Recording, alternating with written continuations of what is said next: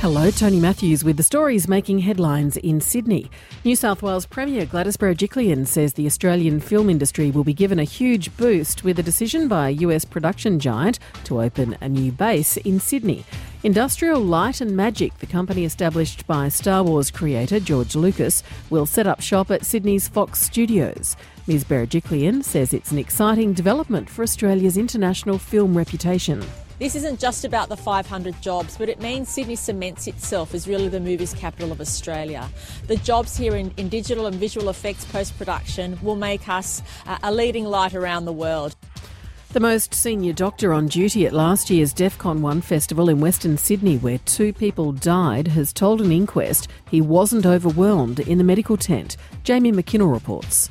Dr Sean Wing was one of 2 doctors at the September festival when 2 critically ill patients, Joseph Pham and Diana Nguyen, arrived in the medical tent within 6 minutes of one another. An inquest has heard the second doctor had never intubated unsupervised, something both patients required. Dr Wing today admitted the tent was chaotic, busy and challenging, but he denied being overwhelmed. Last week, a New South Wales ambulance paramedic told the court the team did appear overwhelmed and called its lack of leadership completely abhorrent. A coalition of building and insurance industry leaders has called on the federal government to intervene to speed up national reform of the construction industry.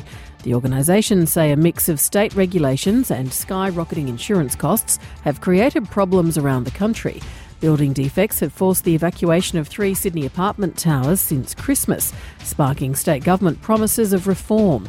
But Danita Warren from Master Builders Australia says the cost of insurance is a national problem that needs a national solution.